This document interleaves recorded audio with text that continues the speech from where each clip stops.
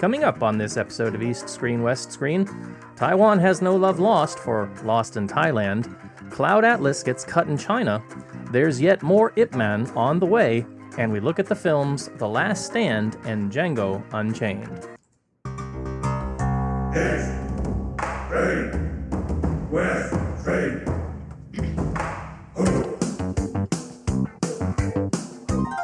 This is East Screen, West Screen with Paul and Kevin, where if films were food, they'd be full of it.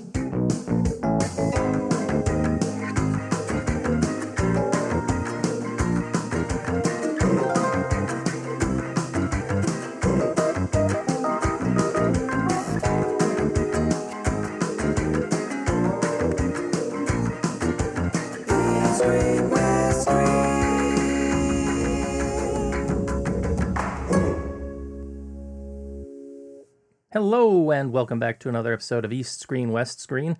This is the show where we talk about film from Hong Kong to Hollywood and lots of stuff in between. It is Wednesday, January 23rd, 2013. As usual, I'm your host, Paul Fox, and joining me, as always, from his super secret location right here in the Fragrant Harbor is Mr. Kevin Ma. Hey there, Paul. Hey there, everybody. Your voice is somewhat deeper this week, Mr. Ma. What's up with that? Yeah, just a little under the weather. My throat. I haven't seen a doctor yet, or I won't. But it seems like I'm coming down with a bit of a throat infection. So yes, the bug has gotten to me. Oh, that's no good. Well, it's not. It hasn't blown up to like a flu or a cold or anything yet. Yeah. Knock wood. Yeah, that's going around though. Be sure that you try and get that looked at as soon as possible, because you don't want to be laid up like I was back in November. That was terrible. But yeah, I hope you're feeling better. And, I kind of thought you were doing the deeper voice because we've got some very manly movies to talk about this week. You know what I'm saying? Oh, you know it. Yeah. We've got, unfortunately, we've only got West Screen movies this week because the East Screen's been we're in a bit of a dry spell right now as we make our way ever closer to the fantastical Chinese New Year, which is a big release time for those of you who haven't been to Asia before. It's basically like the Christmas release period for us here in Asia. So they tend to hold a lot of bigger movies, sometimes a lot of Western movies too, because we'll get some bigger Western releases during this period as well. Right now we're in a bit of a dry spell, and we're going to be talking about a couple West Screen movies this week. What are those films going to be, sir? Well, the first West Screen movie we will talk about is kind of an East Screen film because it's directed by a Korean filmmaker. It's The Last Stand, starring Arnold Schwarzenegger, or as I call him, the Governator. And the other film that's fully West Screen is Quentin Tarantino's Django Unchained. The D is silent, apparently. Oh, yes. All right, all of that and the silent D coming up after a little bit of news.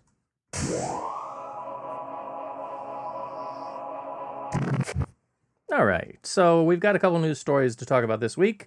Not a whole lot on the news and information plate that caught my eye, but a couple stories did. Up first, from our favorite news site, FilmBiz Asia. This story kind of caught my eye because of the subject matter, and I sort of have an affinity for it, and that is a Chinese opera. This article entitled Chinese Operas Headed for New Stage. And this is from Patrick Frater, dated Tuesday, January 22nd. So it's from yesterday. It says 10 Peking operas will make the transition from stage to film in the next 3 years. And this is according to China's State Administration of Radio, Film, Television, or as we know them, SARFT, or if you rearrange the words, farts. This is the group that kind of oversees some of the films that gets made, and they have some controversy going around from them from time to time. But the news that they're going to be making this transition of these 10 operas kind of has me a little bit excited, but I'm not really clear on some of the details because there aren't a lot of details about these films. It says the first two are going to be Auspicious Dragon and Phoenix by the China National Peking Opera Company. And it goes into some of the stars and who's likely to be featured in this. Now, my question for you, Kevin, maybe you can dig up a little bit more information or present some insight on this. Is this going to be sort of like what John Woo did with Princess Changping, where it's simply the actual opera but kind of filmed? Or is it simply going to be the stage performance? I mean, I know one of the things they do now is they do, at some of the local theaters here, they do live streaming of the Met, I think, right? I think it's not live streaming. It's just the recorded performance. It's kind of a trend around the world now that to bring people back into the cinemas, they do things like they show concert films, Right. or including these metropolitan operas. And I think this is just one of those things. I think they would just be recording these stage performances and playing them in cinemas where you'll bring people back into cinemas because you can't download these. And the big nice speakers and the big screen, digital projection, will serve these these opera performances fairly well. Yeah, I think that my main question was in one of the sentences it says the state-owned enterprises China Film Group and Shanghai Film Group will produce the slate of adaptations. So that word kind of throws me. When you say adaptation, it makes me sound like that they're going to be, adapting these things and making them into film rather than simply recording a performance on stage. But conversely, you've got sort of the middle of the road style version, which is what John Woo did.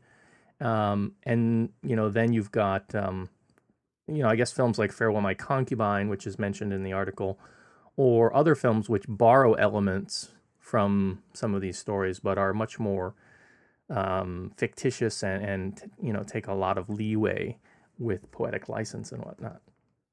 Yeah, I think the word I think China is getting these metropolitan operas, so maybe they're not so familiar with these theatrical presentations. But it certainly sounds like that. This would just simply be the Chinese version of what the Metropolitan Opera is doing, and certainly sound interesting. Especially Paul, if you're a fan of the opera. I mean, I am. Be interesting to see these how these play in a nice big cinema. And I'm very hopeful that they'll get English translation, which might not. I don't know if they're not intending this for a larger international audience, they might not go to the trouble to do that. This is a problem with some of the earlier films, and I think even many of the very early opera films is that there's no English translation available. And I know it's probably, just me being lazy. I need to get out there and challenge myself for my Chinese. But part of the problem is that the way that they do these songs, the way they sing the lyrics, even if you understand whether it's Cantonese opera, if you understand Cantonese or Chinese opera, and you understand Mandarin or Putonghua, it's still very difficult to understand because they're very sort of sing-songy, and the words are sung; they're not flowing together like a normal sentence. So I know that even for Chinese people, it can be very difficult to really understand what's being said. Yeah, definitely. And actually, if this I wouldn't be surprised if they put subtitles on and try to send it to cinemas across the world as another one of China's soft power move. I would not be surprised, but of course I would also not be surprised if in the end they didn't bother putting any subtitles on these, because yes, like you said, these are very difficult to understand, and perhaps that there will be too much effort to try and put these 3-hour opera performances in English subtitles. Yeah, and as Jack Burton lets us know, China's here, right? China is here, Mr. Burton. What does that mean? Huh? China is here? I don't even know what the hell that means. So there you have it. Look for it soon, hopefully in cinemas coming near you. Our next bit of news, Taiwan has no love lost for Lost in Thailand. This is also coming from FilmBiz Asia. We talked about the film Lost in Thailand a couple weeks ago. Kevin went up to the mainland to catch a screening, and we're actually getting it here in Hong Kong in a few short weeks, and I'm excited to get out. Next week, is it? Okay, great. Yes. I'm excited to get out and finally see it. This article coming from Stephen Kremen, dated the 19th, January 19th, says that even though that this is the highest grossing Chinese language film of all time in the mainland, it has effectively been banned from theatrical distribution in Taiwan.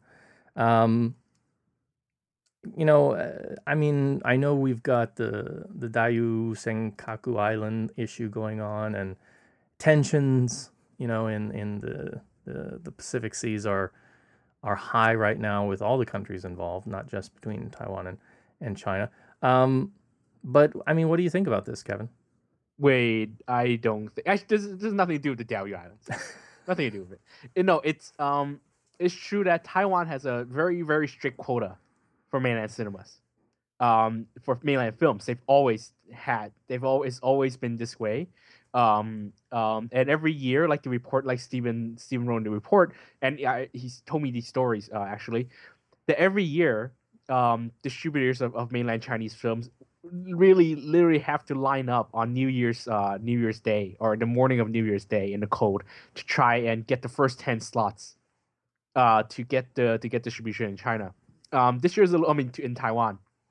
This year's a little different because this year they went with a lottery system, and I'm not sure how this lottery is decided. I'm not sure if it's random and whatever, but yes, Lost in Thailand is just one of the titles that did get picked. But there are many, many films. In the end, only 10 mainland films out of the 400 films that are being produced this year are getting in. And Lost in Thailand is just the title that, didn't get picked. And let's face it, Lost in Thailand is such a mainland film that I don't think it will even do well in Taiwan. It wouldn't have done well in Taiwan. It wouldn't have done as well as, say, Peter Chan's American Dreams in China, or even Caught in the Web, which actually stars a Taiwanese actor. Or even Last Supper, which has Chan, again, another Taiwanese actor. So in the I really don't know how they managed to pick these films, but yeah, I mean it's something that's to be expected. Of course, there's a kind of a unfair element at play here because Taiwan just signed a SIPA deal or a SIPA like deal with mainland China or with SART. That would give them the same deal as Hong Kong cinema, which means that Taiwanese films can go into China bypassing the import quota. So just like Hong Kong cinema. So it's kind of unfair that, yes, now a limited number of Taiwan films can get into China, of course, subject to, censorship and all that, and co-productions. Meanwhile, Taiwan is still very sensitive about mainland Chinese or in particular stuff produced by a nation that's still run by the Communist Party to get into Taiwan. So do you think this is a soft power issue that they're trying to limit the exposure, or is it they're simply trying to put in protectionary measures for their own theatrical releases? Well, it was always a political move. It was always from the beginning of the quota, which is, I'm guessing goes back decades. It's always been a political move. They would not let mainland Chinese films in because the Communist Party in Taiwan was this quote unquote, or quote unquote founded by the KMT. So why not the reverse? I mean, I remember this is kind of unrelated, but I remember some years back before the Olympics, the Beijing Olympics, I was applying for a China visa, and things had gotten much more strict when I was at the China Travel Services, and I was talking, with the lady there. I was like, when I was here in 2001, they gave me multi-entry, and it was really cheap. And she said, yeah, she says, basically, China mirrors whatever the U.S. policy is. So if the U.S. policy gets a little bit more strict with their visa requirements with China, then China will follow suit. So why, it makes me wonder the same thing here. Why not... if Taiwan is so strict, why is China so open? They're certainly not in need of content to fill screens, right? Because to China, Taiwan is a part of their nation. The official policy is that Taiwan is officially named the region, a Taiwan region, not the nation or the Republic of China, or it's not a nation. So to them, it's just like importing Hong Kong films. Same idea is that, right. Yeah, sure, Taiwan films can get in because they're Chinese films anyway, and as long as they meet our censorship measures and they follow the co-production rules, yeah, sure, or yeah, they can get in as many of them get in as they want because we're the same nation anyway. Interesting. I don't know. You think that then in that case, Taiwan would be making all kinds of like crazy films that wouldn't pass the censorship standards of the mainland, Yeah, well, but in the end, let's face it, just like Hong Kong, Taiwan filmmakers need the money from China. That's why Your Dapple got in. That's why City Body got in, because they needed China money. Yeah. Unfortunately, China doesn't get any of the tax revenue from that, right? Oh, it's a strange game that these guys play. All right. Well, that's neither here nor there. If you get a chance to see Lost in Thailand, based on Kevin's review, head over and you can see that review. That review is up right over at the Love HK Film site. Indeed, lovehkfilm.com right there is the feature review. Thank you. Check it out or listen to our previous episode when he talked about Lost in Thailand.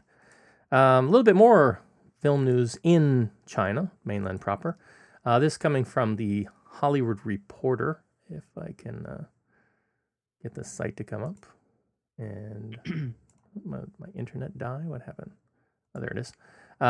This coming from Clarence Zoe, from an article dated January 22nd, so a couple days ago. Clarence Zoe, former colleague of mine at my job, and former writer for South China Morning Post. I didn't know he was writing for the Hollywood Reporter. But this article is titled "Chinese Censors Snip 40 Minutes Off of Cloud Atlas." So Cloud Atlas has been, making some significant waves, and it's getting ready for a release over here. I'm excited to see it for sure. But this news has kind of been circulating around. I think you tweeted about this, didn't you, Kevin? Yes, actually, I tweeted about how inaccurate this report is. Okay, so can you please clarify with a bit more accuracy what's exactly happening with Cloud Atlas?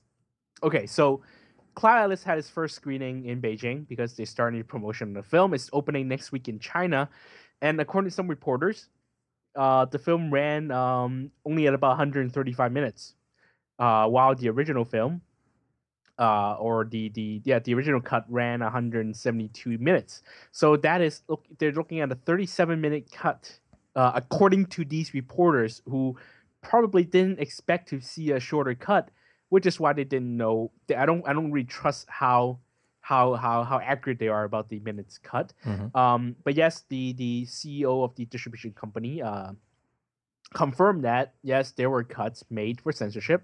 While Tom Tykwer, the co-director of the film, also confirmed that I hear there were cuts, but he doesn't know anything about them because apparently China side did all that, and it's natural because China is one of the because the film has many co-producers. It's an independent film, even though it costs like $100 million to make.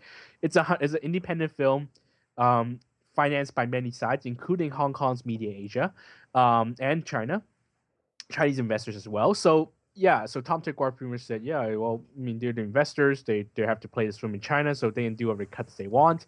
So essentially, Clarence Trey, the person who wrote this, and he's an excellent reporter, and he does a lot of research on Weibo, just as I do, formerly of SCMP. He essentially ran what he saw on social media, and some of the newspapers, and he actually hasn't seen this China cut before. So even he can't confirm. If we ask him, I bet you he can't even confirm how long this new China cut is. Which is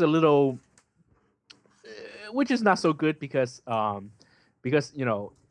is a good source of news, but essentially what the Hollywood Reporter did, or Clarence did, was that they wanted a scoop, and they wanted to be a first report that China is cutting into the movie after the Skyfall news last week, and they're trying to play this narrative, there's news value in this, I suppose, but I mean, what's new? I mean, China cuts a movie because many things can't get into Chinese cinemas. So I wish that before they ran this story, someone could actually from the Hollywood Reporter can actually confirm how long this new cut is before going live with it, because now a lot of the international press, including press from Japan and America, of course, they've all picked up on this story, and it's based on kind of shaky information, unfortunately. Yeah. I mean, is there any possibility that you would be able to swing up to Shenzhen to see? I'm thinking about it. I mean, the film opens this week in Hong Kong, so I'm definitely watching it. And if I can afford, if I can find some time, perhaps next weekend when it opens, perhaps I'll spend another 2.5 hours in China because I did that for Looper, actually. So there's a chance I might, if I enjoy the film, I'll go up and try and see it again. But I mean, this is a much longer film, and even I'm not so sure if the film is worth rewatching. So, we'll see. Yeah. So hopefully we'll be able to get back with a little bit more of a more official verdict on what exactly has been cut and how much of it has been cut. I think the main issue, though, is when you talk about basically taking out 30 minutes roughly of a film, that's a significant amount of footage, even if it's a 3-hour film, right? Yeah, indeed. So I would like to know what they managed to take out. I mean, it was little bits here and there. I mean, I guess there might be some shaky editing, but I would like to know what if they took out entire subplot or if I don't know what they took out. Yeah. Well, we will let you all know once we know more. All right, last bit of news for this week. Kevin has some news about the Grandmaster for us and also about Ip Man, the musical. Yes. Excuse me. Okay. Thought that you could give you a little more space and edit it out. Anyway. Yes, so Grandmaster has been quite a big hit, I guess for a Wong Kar-wai movie at least. The film has already made 15 million Hong Kong dollars here, which has actually way beaten director Wong's highest grossing film by a pretty much margin, and that large margin, and that film is Tears Go By, which is still his most commercial film to date. Because let's face it, the Grandmaster is not more commercial than As Tears Go By. But yeah, it's also done very well in China, making 289 million yuan, even though it was almost beaten at the box office by a comedy called Bring Happiness Home, one of those sleeper comedy that's based on a TV variety show. So it was getting close there, but it's still a hit. 289 million is not a small number at all. I mean, that already beats pretty much most of the Hong Kong China co-productions last year in China. It already beat the Silent War, beat the 4. It's a very impressive number, especially for a Wong Kar-wai film. So it's done very well, which means that Ip Man fever is apparently still on around the region. And so today on Apple Daily, Raymond Wong confirms that Ip Man 3 is already in the works. Something that we already know, actually. They've been talking about this since last November. But yes, it will be in 3D, directed by Wilson Yip. Donnie will be back. And Raymond Wong even said that, yes, Bruce Lee, the character, will be in this third installment, which means they managed to buy the rights to his name, however they did it. And then, of course, we're also expecting Herman Yau's take on the latter stage of Ip Man's life in Ip Man Final Fight, starring Anthony Wong, who actually also did his own Wing Chun training for the film. In an interview with Apple Daily, he said that he already states that his will be more accurate because, let's face it, when Ip Man moved to Hong Kong, he was old and looks more like Anthony Wong than Tony Leung. Which is or true. Donnie. Which is true. Yeah. But a more surprising revelation at the end of that report is that an Ip Man musical is in the works. Raymond Wong is of course, he can't wait to milk as much money as he can from the Ip Man name, and he is involved with this musical that apparently will play in Singapore in English, I think. But yeah, Bey Logan is also involved with that, and what else? Yeah, he actually, when asked, Raymond Wong says that, oh, look at how many people talk about a Grandmaster. So clearly, the Ip Man name is still very viable, financially viable. They're going to produce this from Hong Kong and they're going to put it on in Singapore? I think Singapore. I'm not sure. I got to read that report, but there's no, I have to reread that report, but apparently Singapore. That's what it seems like. But yeah, either way, Singapore or Hong Kong or wherever, there is a Ip Man live musical in the works, and it is once again the work of Raymond Wong, who can't wait to who never learns the word stop. If you learn from the if you can learn from the Oswald Enswell franchise, but he has said that it's very strange that he says that Ip Man is still very very profitable because of the Grandmaster, because the Grandmaster is so clearly not the Ip Man movie. It to me, when you come out of the Grandmaster, you wouldn't just be talking about Ip Man. You would be talking about all the other characters in the film, which exactly proves that, hey, the Ip Man name may not be as profitable or as viable or as whatever as it seems. I don't know. I don't know. I- But yeah, the musical. I just did some research. Kenji Kawai, who did the music on Ip Man 1, will be doing the music. Press conference next month in Shanghai. The English version of the musical will play in Singapore next year, and there will be a Chinese version in 2015. I may have to get a flight to Singapore. I'm tired of it, man. I mean, seriously, that's why I like the Grandmaster so much, because it's not the Ip Man story. Yeah, but come on, an Ip Man musical, you know you want to see that. Only if it's Donnie, but Donnie's not doing a musical. He doesn't have time. I don't know, give him, make him an offer. Make him an offer he can't refuse. And for crying out loud, I saw Beast Spike. I'm stopped, and I saw Shadow Guard. I'm not touching anything that Bay Logan touches anymore. That's a good point, but I won't go further down that road. For now, I think let's move on and talk about some films. But we moved on quick. East Screen, West Screen. All right, we've got 2 films to talk about this week, and they're both West Screen films because we are, as I said, a little bit on a bit of an East Screen drought. That drought should end for next week. We've got a couple films lined up for next week.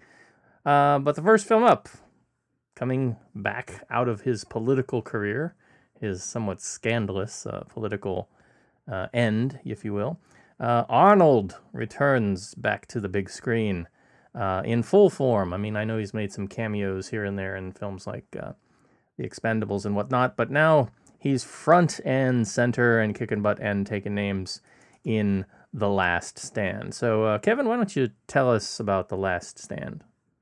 Oh my God. Okay.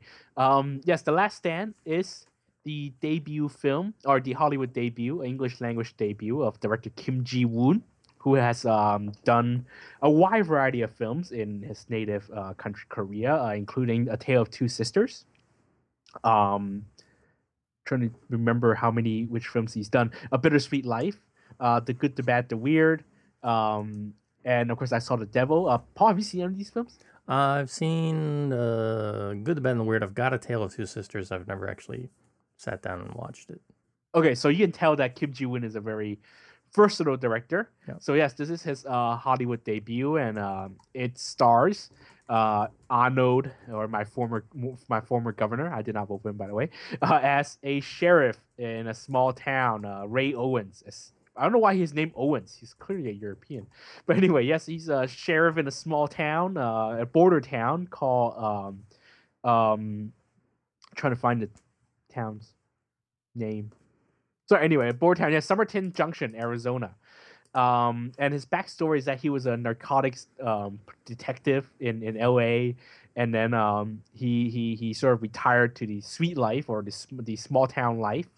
One day over the weekend, when the entire town is away on apparently the high school football championship or something, so the town is practically empty, and he is him and his 3 deputies, or his 3 cops under him, are pretty much running the town. At the same time, a dangerous drug cartel named Cortez is being transported in Las Vegas, but makes a very daring escape from the FBI, and then speeds off in a modified car called the ZR-1 that apparently moves faster than a helicopter and can evade the police very quickly. So he is headed towards the border.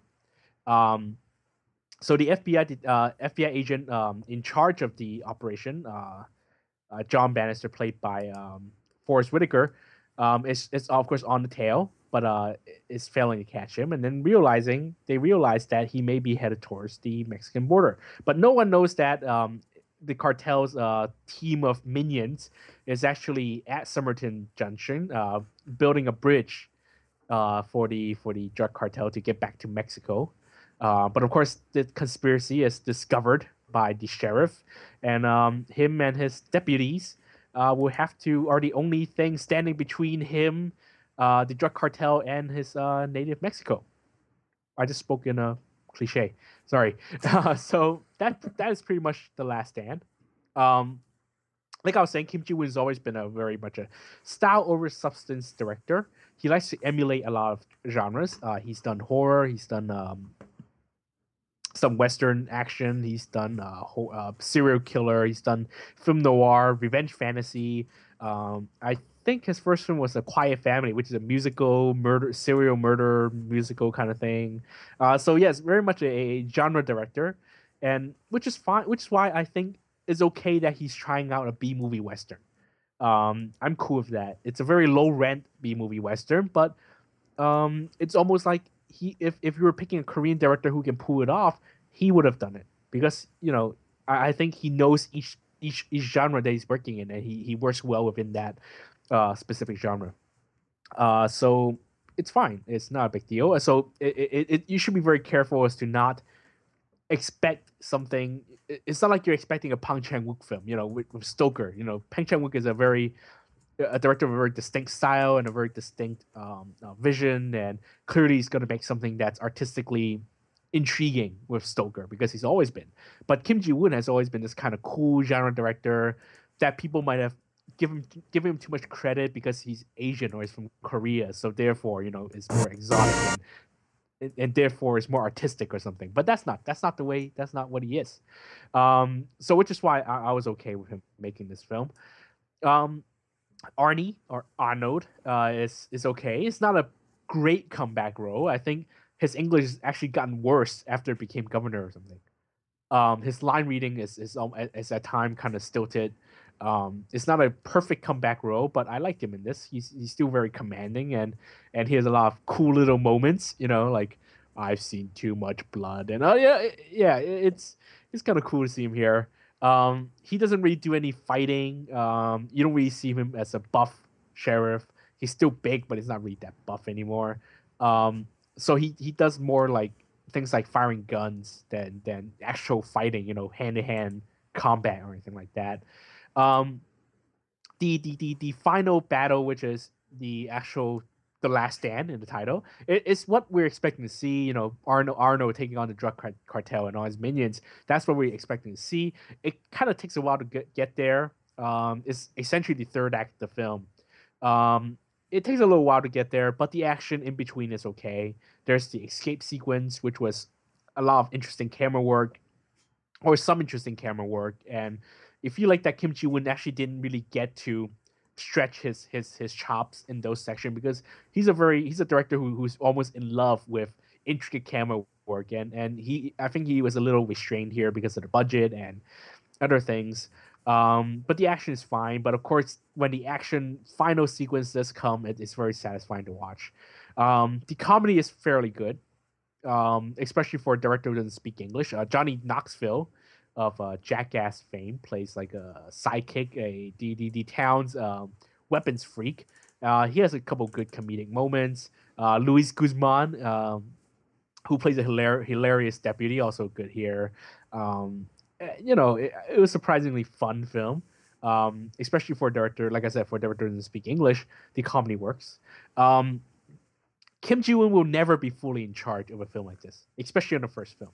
Because let's face it, he couldn't have been that much in charge in Korea when he was making something as big budget as The Good, the Bad, the Weird anyway. I mean, that film was one of the most expensive films in Korean cinema history. So he knows, he's worked within these constraints before. So it's not like he is going to be struggling with Hollywood producers or things like that. But either way, when anything goes wrong, you can't really fully blame him for making a bad film because I realize that there's a lot of producers and studios and a lot of people he has to deal with.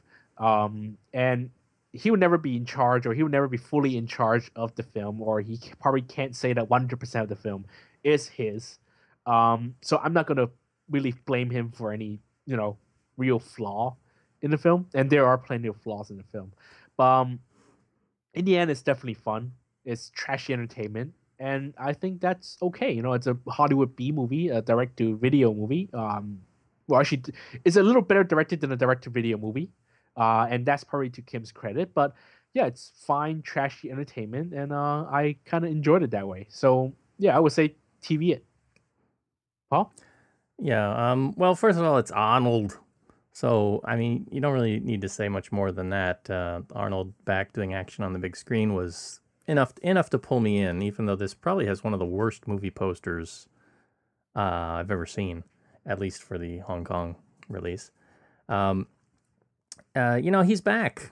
Although he doesn't say he's back. He doesn't say, I'll be back. But he says some other pretty good one-liners. And I think for his age, Arnold's grandpa age, he's doing pretty good. And this is a trend. I think we've talked about it before. And it's certainly something that I know they're playing up in films like The Expendables, which I still haven't seen. Probably should get around to watching that eventually. But, we've got, what is it, next month? A Good Day to Die Hard or something. Yeah. Bruce Willis is up there in age. Sylvester Stallone's making movies. So we've got all the 80s and early 90s guys coming back as grandpas and, strutting their stuff. And, some do it better than others, I would say. I think that I've always liked, Arnold when he was just doing stuff like this and not taking himself too seriously. And I don't think he takes himself too seriously here. He knows what he's good at and he knows what his, what his weak points are. And I think that the director has the sense enough to try and play with the film a little bit. As I think about the old Arnold films that I really enjoy, as cheesy as they are, it's because in part they don't take themselves too seriously. Perfect example in my mind is Total Recall, which I ended up watching the original, I think like 2 weeks ago. I got the Blu-ray pretty cheap and watched it, and my wife hadn't seen it. And, it's still fun, cheesy film. Compare that with last summer's Total Recall, which takes itself far too seriously and is just, a drag fest for, the whole 90 plus minutes of it.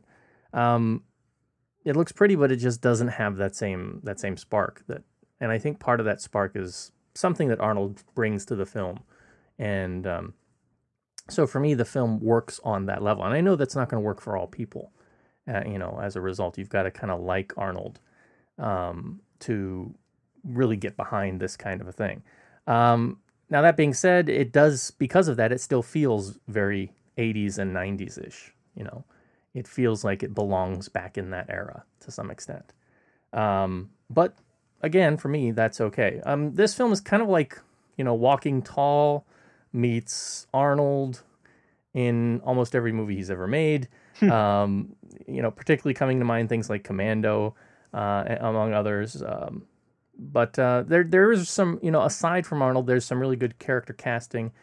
Peter Stormare, who I have yet to see a film that he's in that I didn't like. Did you get the link I sent you today on Google Plus? Yeah, the Stormare, the replacer.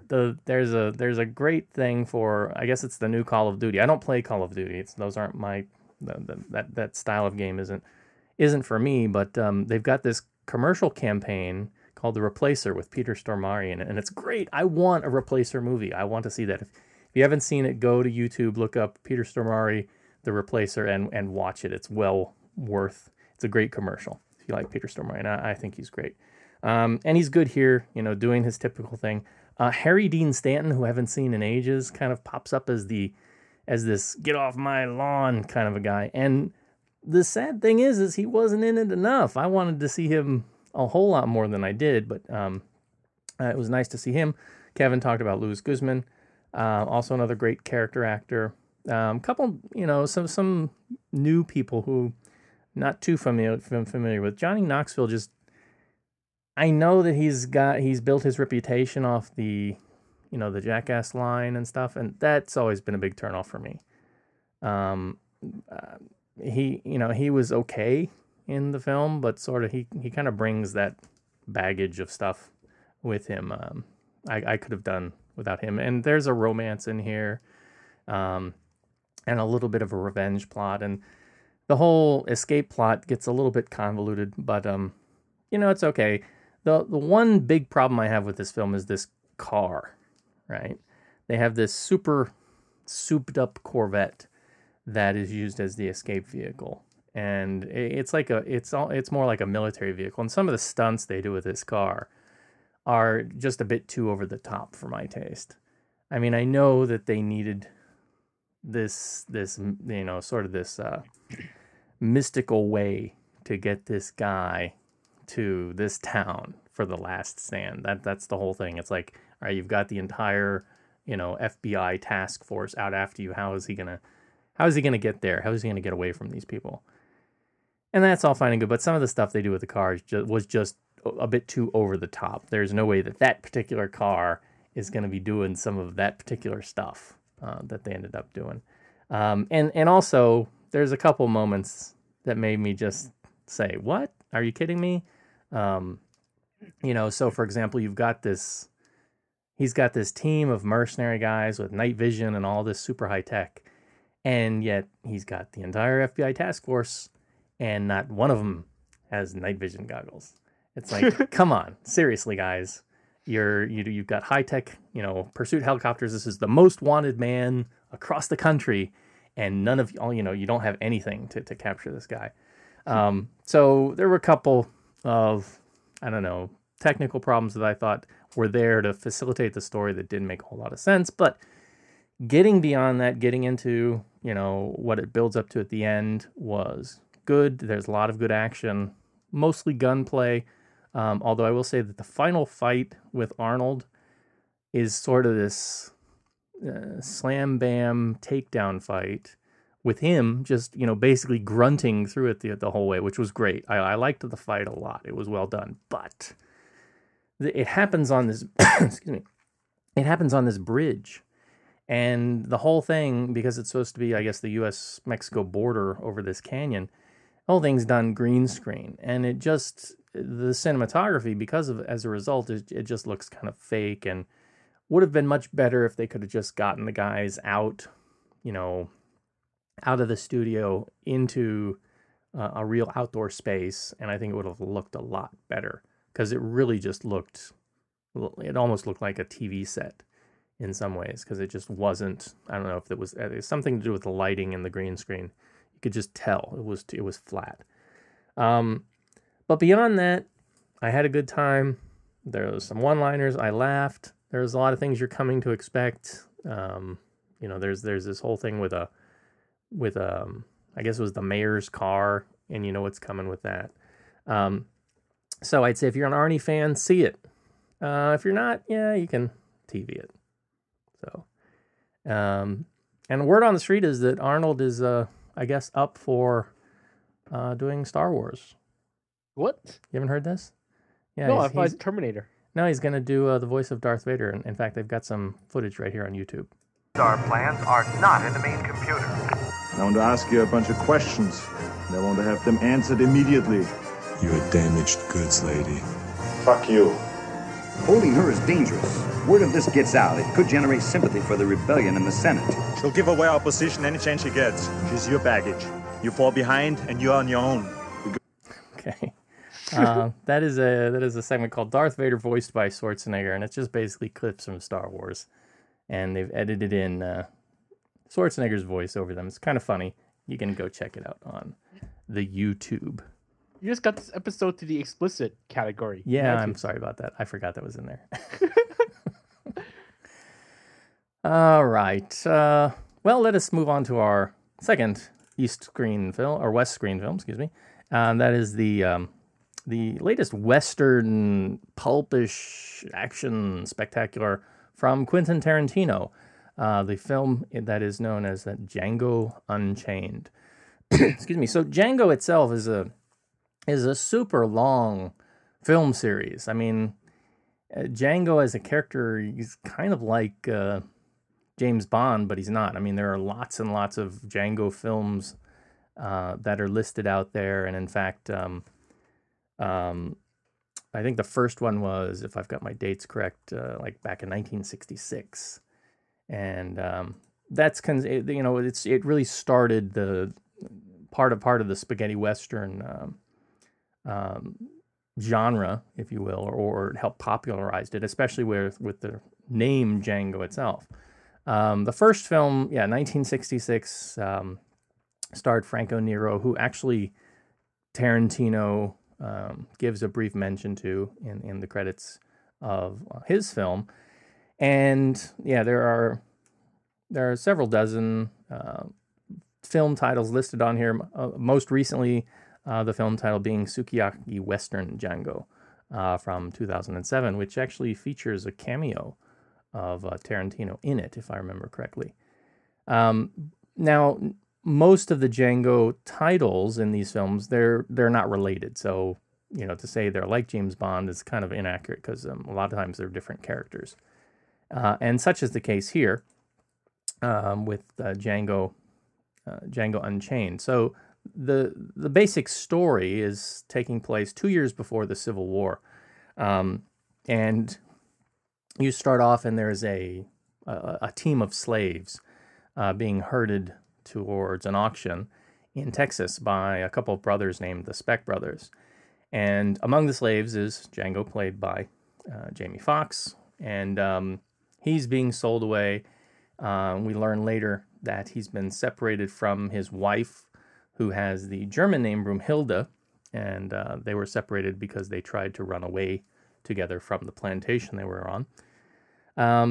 And in the course of their transport to the auction, they run across a German immigrant and dentist named Dr. Schultz, who liberates Django and wants Django to help him track down a couple of bounties that he's working on, because Django would recognize who the bounties, the identities of the bounties, because they're from his old plantation.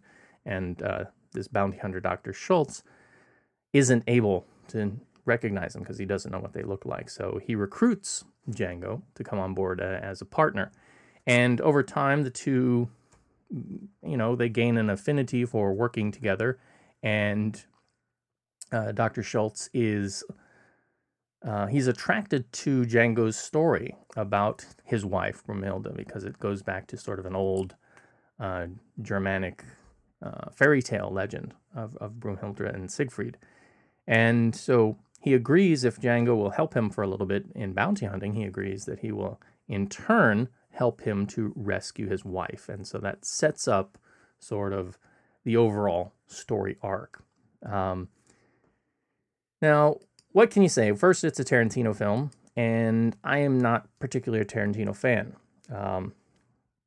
I think that of the Tarantino films that I've seen, and I haven't seen Inglourious Basterds yet, but I think I liked parts of Kill Bill and Kill Bill 2.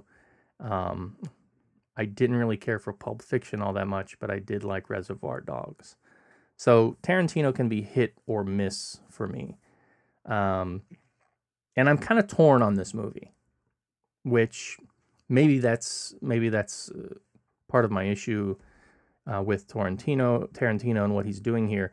I'm not sure. I still need to think on it, I think, because I only seen it recently, and it's still mulling over in my brain. But I will say this: it's got excellent performances, but at the same time, it's got very, very tough content to sit through for me. And the content, it's trying to be authentic for the time period. And in a similar vein, there's a TV series called Hell on Wheels, which does the same thing.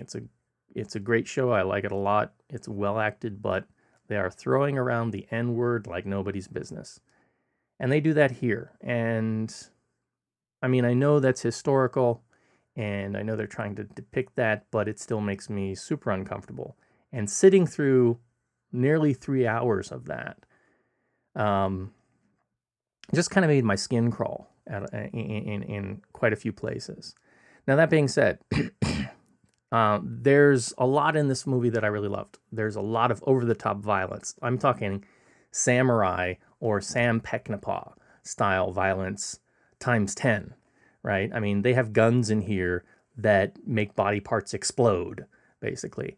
I would have loved to have been on the Squibb crew that were working on this film, because visually it's just some amazing, I don't know if it's all Squibb or some Squibb and CGI. If it was CGI, they did a great job, because it looked like they were using Squibbs on steroids, basically. And I really loved the look that it gave. It almost made it cartoonish, even though you've got a lot of violence going on.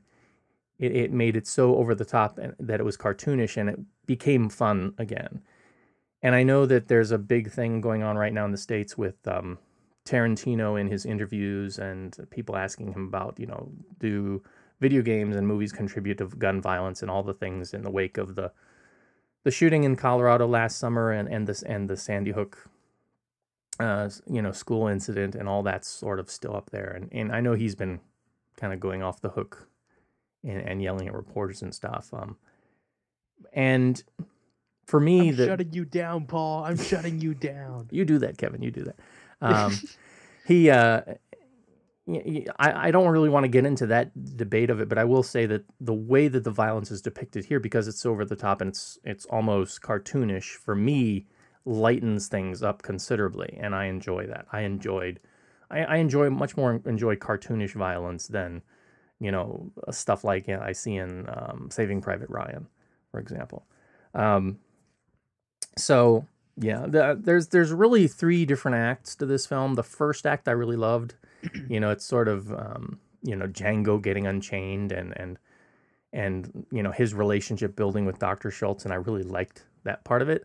The second part builds into sort of the white trash aspects, where you've got things like the Klan, you've got Don Johnson as Big Daddy, and he's great in the role, I'll say that, and you've got people like Jonah Hill who are thrown in for a cameo that's kind of funny, and then it gets to sort of the meat and potatoes of the story arc, and that's when Leonardo DiCaprio gets into the picture.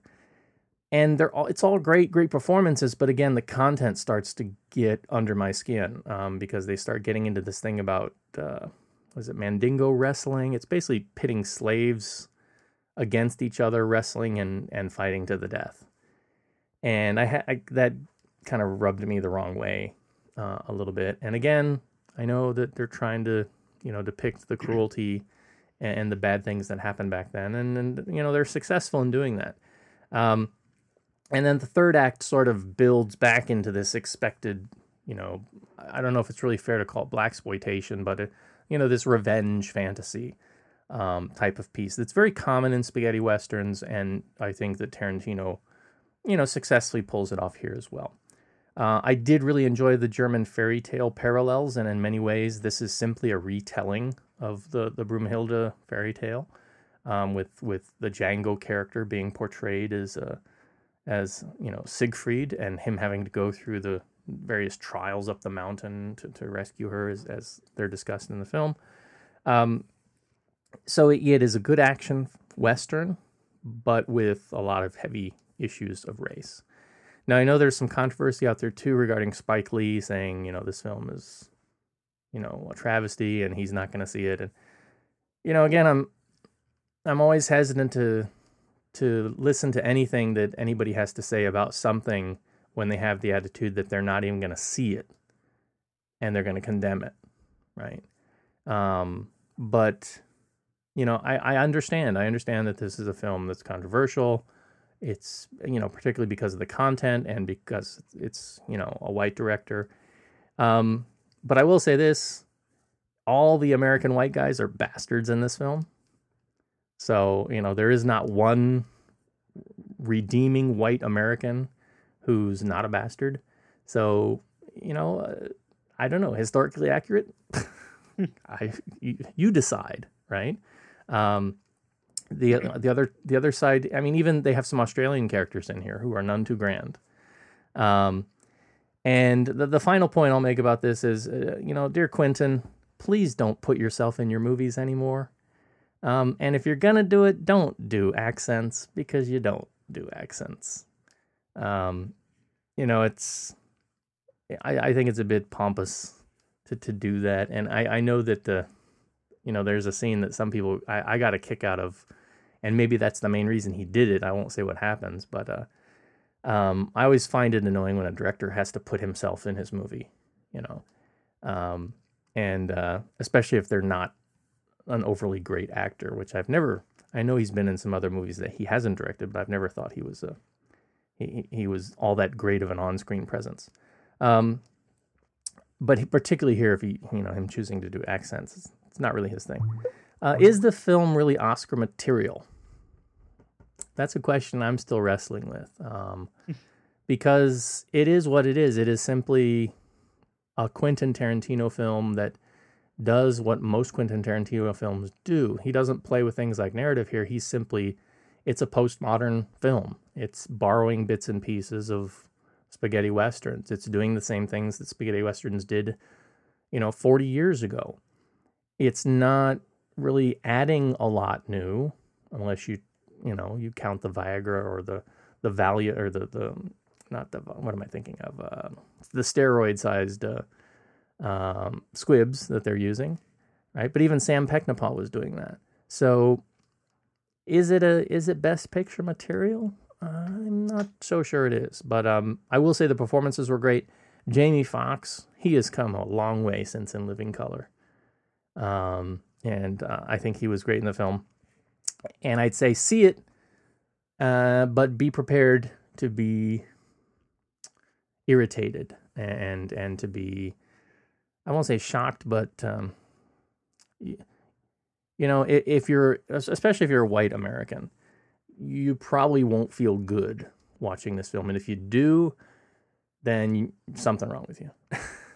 I'll just say that. Kevin?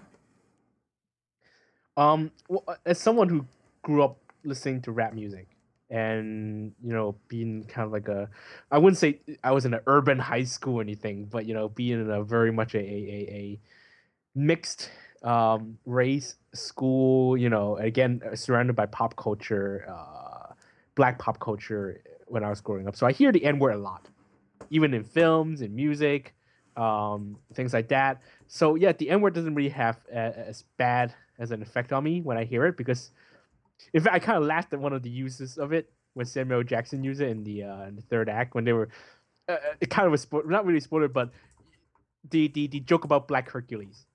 Yeah. Samuel Jackson has a little N-word reference in there, and I was the only one who laughed at it because I thought it was just really random. But yes, that's kind of where I'm coming from. If you have trouble understanding why Chinese people really like watching World War II dramas where Chinese people kill Japanese people, this may help you understand it.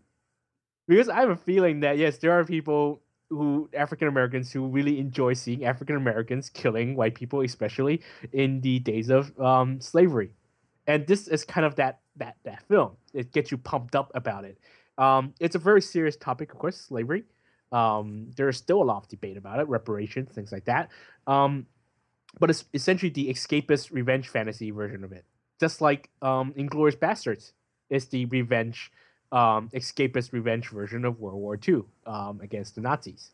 And in that way, I think from beginning to end is that they make the white or Caucasian characters as except for Christoph Waltz's character as despicable as possible, so that you enjoy seeing them get their comeuppance.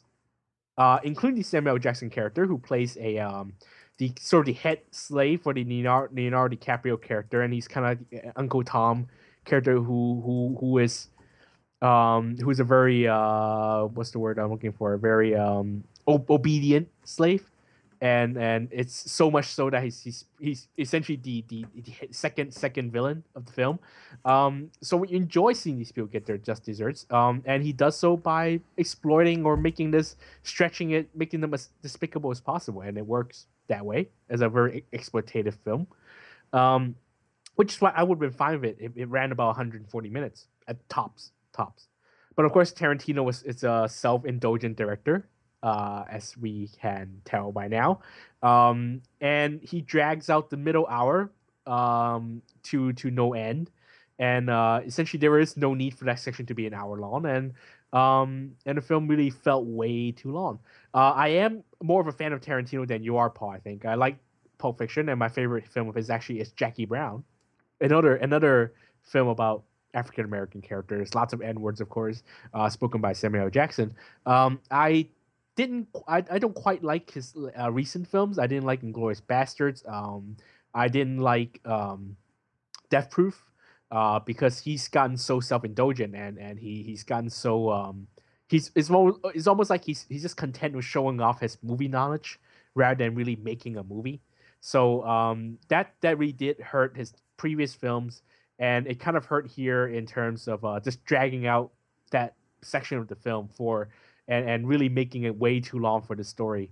But of course, like you said, the first hour is great. I actually quite like the first hour. It's hilarious, it's bloody, and it's exactly why people see Tarantino movies. I don't go watch Tarantino movie for the art section. I just wanted to make geeky, violent movies. They're better filmed than your typical exploitation movies. And I think the first hour is why people see Tarantino movies, or at least the first hour is why people should see, or it should be why people see Tarantino movies. His love for movies is still there. A lot, like you said, a lot of little touches. They uses the original Django song, Morricone music everywhere. But at least, thank God, finally people aren't just sitting around talking about movies, which is what he did in Death Proof and also what he did in Inglourious Bastards. Tons of movie references coming out of his characters' mouths as if Quentin Tarantino just sort of possessed them and started showing off movie knowledge. And that's I'm so happy that didn't happen here. Also, like you said, Paul, Quentin Tarantino should never, ever, and quoting Taylor Swift, never, ever, ever, ever, ever act in a film. Really, seriously. But like I said, he serves the geeks very well. And makes these violent movies with a lot of movie love, so all the movie geeks watch it and like, yeah, haha, I recognize it. Oh yeah, that's a great piece of music from that other movie. Yeah, that's a little good reference from that other movie, and he serves the geeks well, and then he also lets the critics read way too much into his films.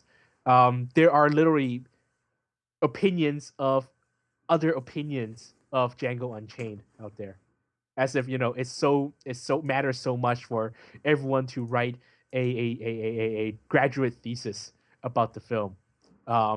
It's not that kind of. It deals with a serious issue, but the handling of it's just a really escapist fantasy that I guess as someone who's seen a lot of anti-Japan Chinese films, I kind of get it. I totally get it. But of course, the uproar is not entirely unfounded. After all, imagine a Japanese director going to China and then making a World War II drama about Chinese people killing Japanese people. Chinese people probably think, who are you to make this kind of film? Who are you to make a movie about, evil Japanese people killing Chinese people, but then, this revenge thing? They probably can only see the part where everyone says the N-word and whip the slaves and things like that. But does that mean that African Americans won't complain if Spike Lee or a African American director had made the film? That automatically makes it okay? I don't quite get it. In the end, I wish it was shorter, but I think I had a better time at this than I did at Inglourious Bastards. At least this one is a complete film, unlike Inglourious Bastards, which was just essentially 7 scenes, like 8 scenes, stretched out over 150 minutes. This one felt like a complete film and a complete story, and I enjoyed this better. I enjoyed this more. I might end up buying the Blu-ray. I'm not sure yet. But yes, I bought the soundtrack and I have fun with the film. I laughed when I'm supposed to laugh, and yeah, I enjoyed it. So I would say see it / DVD if you don't have the patience to sit in a cinema for 170 minutes. Yeah, it's fine. It's not bad. Yeah. But again, the Oscar material question, right? Yep. You were asking. Like I was saying, he lets a lot of critics read too much into his films, and of course, it becomes this really important statement about slavery and race relations and things like that. I think that's what, and this whole expectation or this extra elevation of what a Tarantino film is. I think that those things sort of help it get into the Oscar nominations, but it will never win an award. Yeah, well, I mean, again, it's a very good, entertaining film, but it is I don't know if I want to watch it again. That's the thing. It's it's just got some moments in it, especially in the latter half. Like I said, the first act is great. There's a little bit of setting up the story and everything, and there's what you expect, and then it gets a little bit humorous, but then it gets dark in a couple places, and there's one thing in particular that's just really it kind of made my skin crawl, and it just made me want to. I actually covered my eyes at one point, not because it's overly. It's not an overly graphic film by any sense of the means. This is not like a, they're not showing intestines and stuff like that. It's just the concept of what they hint at going on was just really very disturbing for me. But of course, they set it up so that when they meet their ends, you feel, of course, gratified. Well, yes and no. It's just like how Chinese films show these super brutal Japanese soldiers killing Chinese people, so that at the end, when they get killed, the then difference, you feel gratified. The difference is that, like, in the, well, I don't want to give away too much. It's just I'm thinking of, like, old Bruce Lee movies and stuff. There's a line in the film where they're talking to Django. I think it's Samuel L. Jackson's character, and he's saying, like, what are you gonna do? Are you gonna, like, take on the whole white world or something? Something like that. Do you remember that? Where kind that of was? Towards the end. Yeah, I don't remember Samuel L. Jackson's character or something, but it's kind of alluding to the massive, the massive impossibility of this person existing at this time period for very long, right? And I was just thinking, back to, like, the old Bruce Lee movies, like, was it Chinese Connection or Fist of Fury? I don't remember. And a lot of Chinese films at that time where they deal with the Japanese occupation, they all kind of end the same way. They have that sort of freeze frame ending, in the vein of, the Paul Newman film and what's the Paul Newman Western?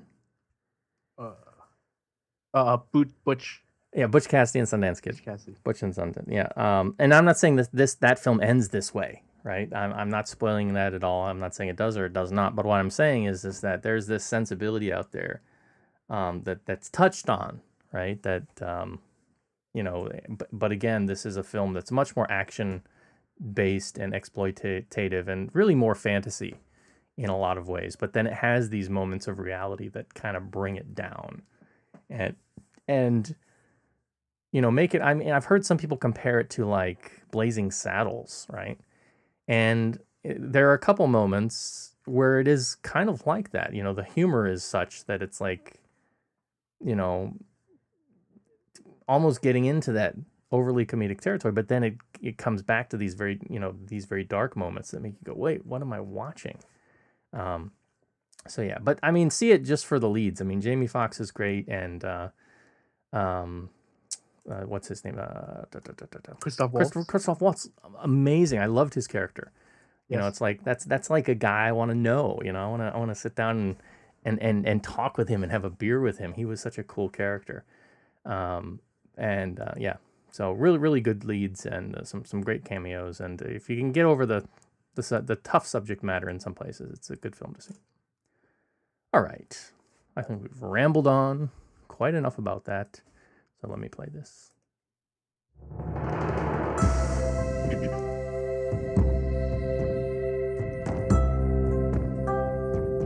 You're listening to the East Screen West Screen podcast. Visit Kongcast.com for more.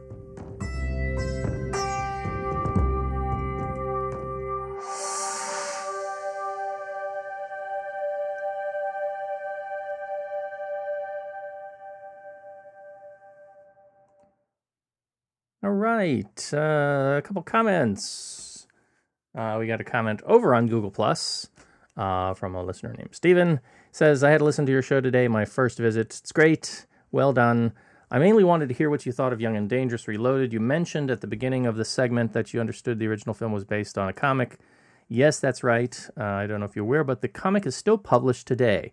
Its English title is Teddy Boy, and I picked up a copy a while back and saw it was up to volume 1556. Take that, Spider-Man, who only just turned 700, I think. It's been going on for over 20 years, surely one of the longest running comics of its type. I didn't know it had been going on that long. I mean, that's an amazing run. Now, I know that Spider-Man's, you go back and you count all the Spider-Mans and the reboots and the renumberings and the spin-offs, and it's probably well over 1,556. But yeah, I didn't realize the Teddy Boy comic is still running. I know that there is another long-running Triad comic book called 佛梦游园, which actually had I think it started running about 10 years ago, and it did a special Triad edition cover when Triad came out, William Chan. So yeah, there's at least these two long-running Triad comics still in Hong Kong. Is Storm Riders still running? Is that a thing? I'm not sure because there's a lot of these little weekly comics that still run, and they come in every week, I think, or every 2 weeks, and only at about 15-20 pages at a time. Yeah. And I never really stopped by a newsstand long enough to stare at what's out already. So that's why I didn't even know Teddy Boy was still running. I stop by on occasion and look at them, and I never buy them. I've thought about getting into it, but it's a whole different world. And I back in the day when I was in the States, they I think it was Jade Man Comics was doing English translations of Blood Sword and Blood Sword Dynasty and Oriental Heroes, and I got those at the time, but the runs, they only did a very limited run. I guess they weren't selling well, and they ended up stopping them. They've just never been able to break over into the West in a big way, which is a shame. I do have one comic book. It is a Batman in Hong Kong crossover that was done with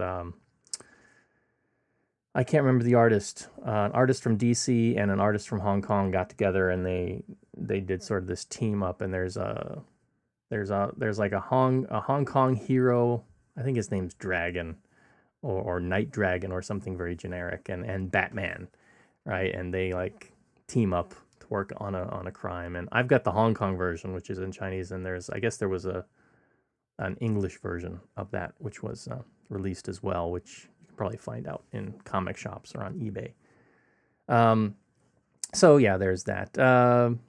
It's the comic industry is still fairly strong, but more and more I see people reading them on their pads and stuff. And I don't know if the industry's made the shift to digital as they have in the West. It makes me wonder if the digital content is actually legal or not, and if that's hurting the industry over here at all.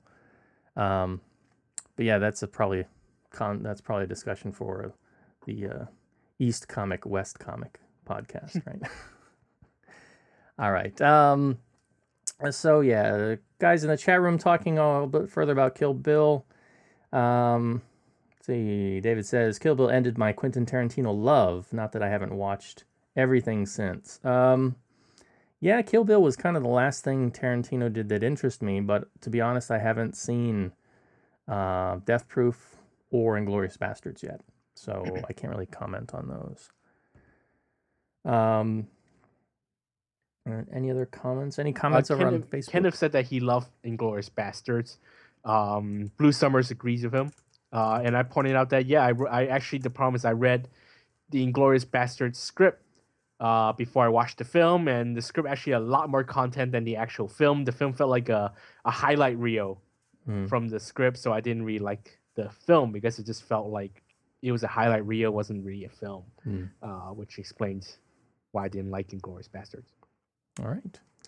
Well, I think that's going to do it for our show this week. If you would like to join in the conversation, be part of the show, get in touch with us. You can head over to our website at kongcast.com. That's KONGCAST.com. Or you can hit us up over on iTunes. We'd love to hear from you there. Leave us some feedback. If you want to follow the show on Twitter, twitter.com/Kongcast to follow our show updates. Twitter.com/Foxlore if you're interested in my meager ramblings. I don't tweet as much as I used to, but I get out there on occasion.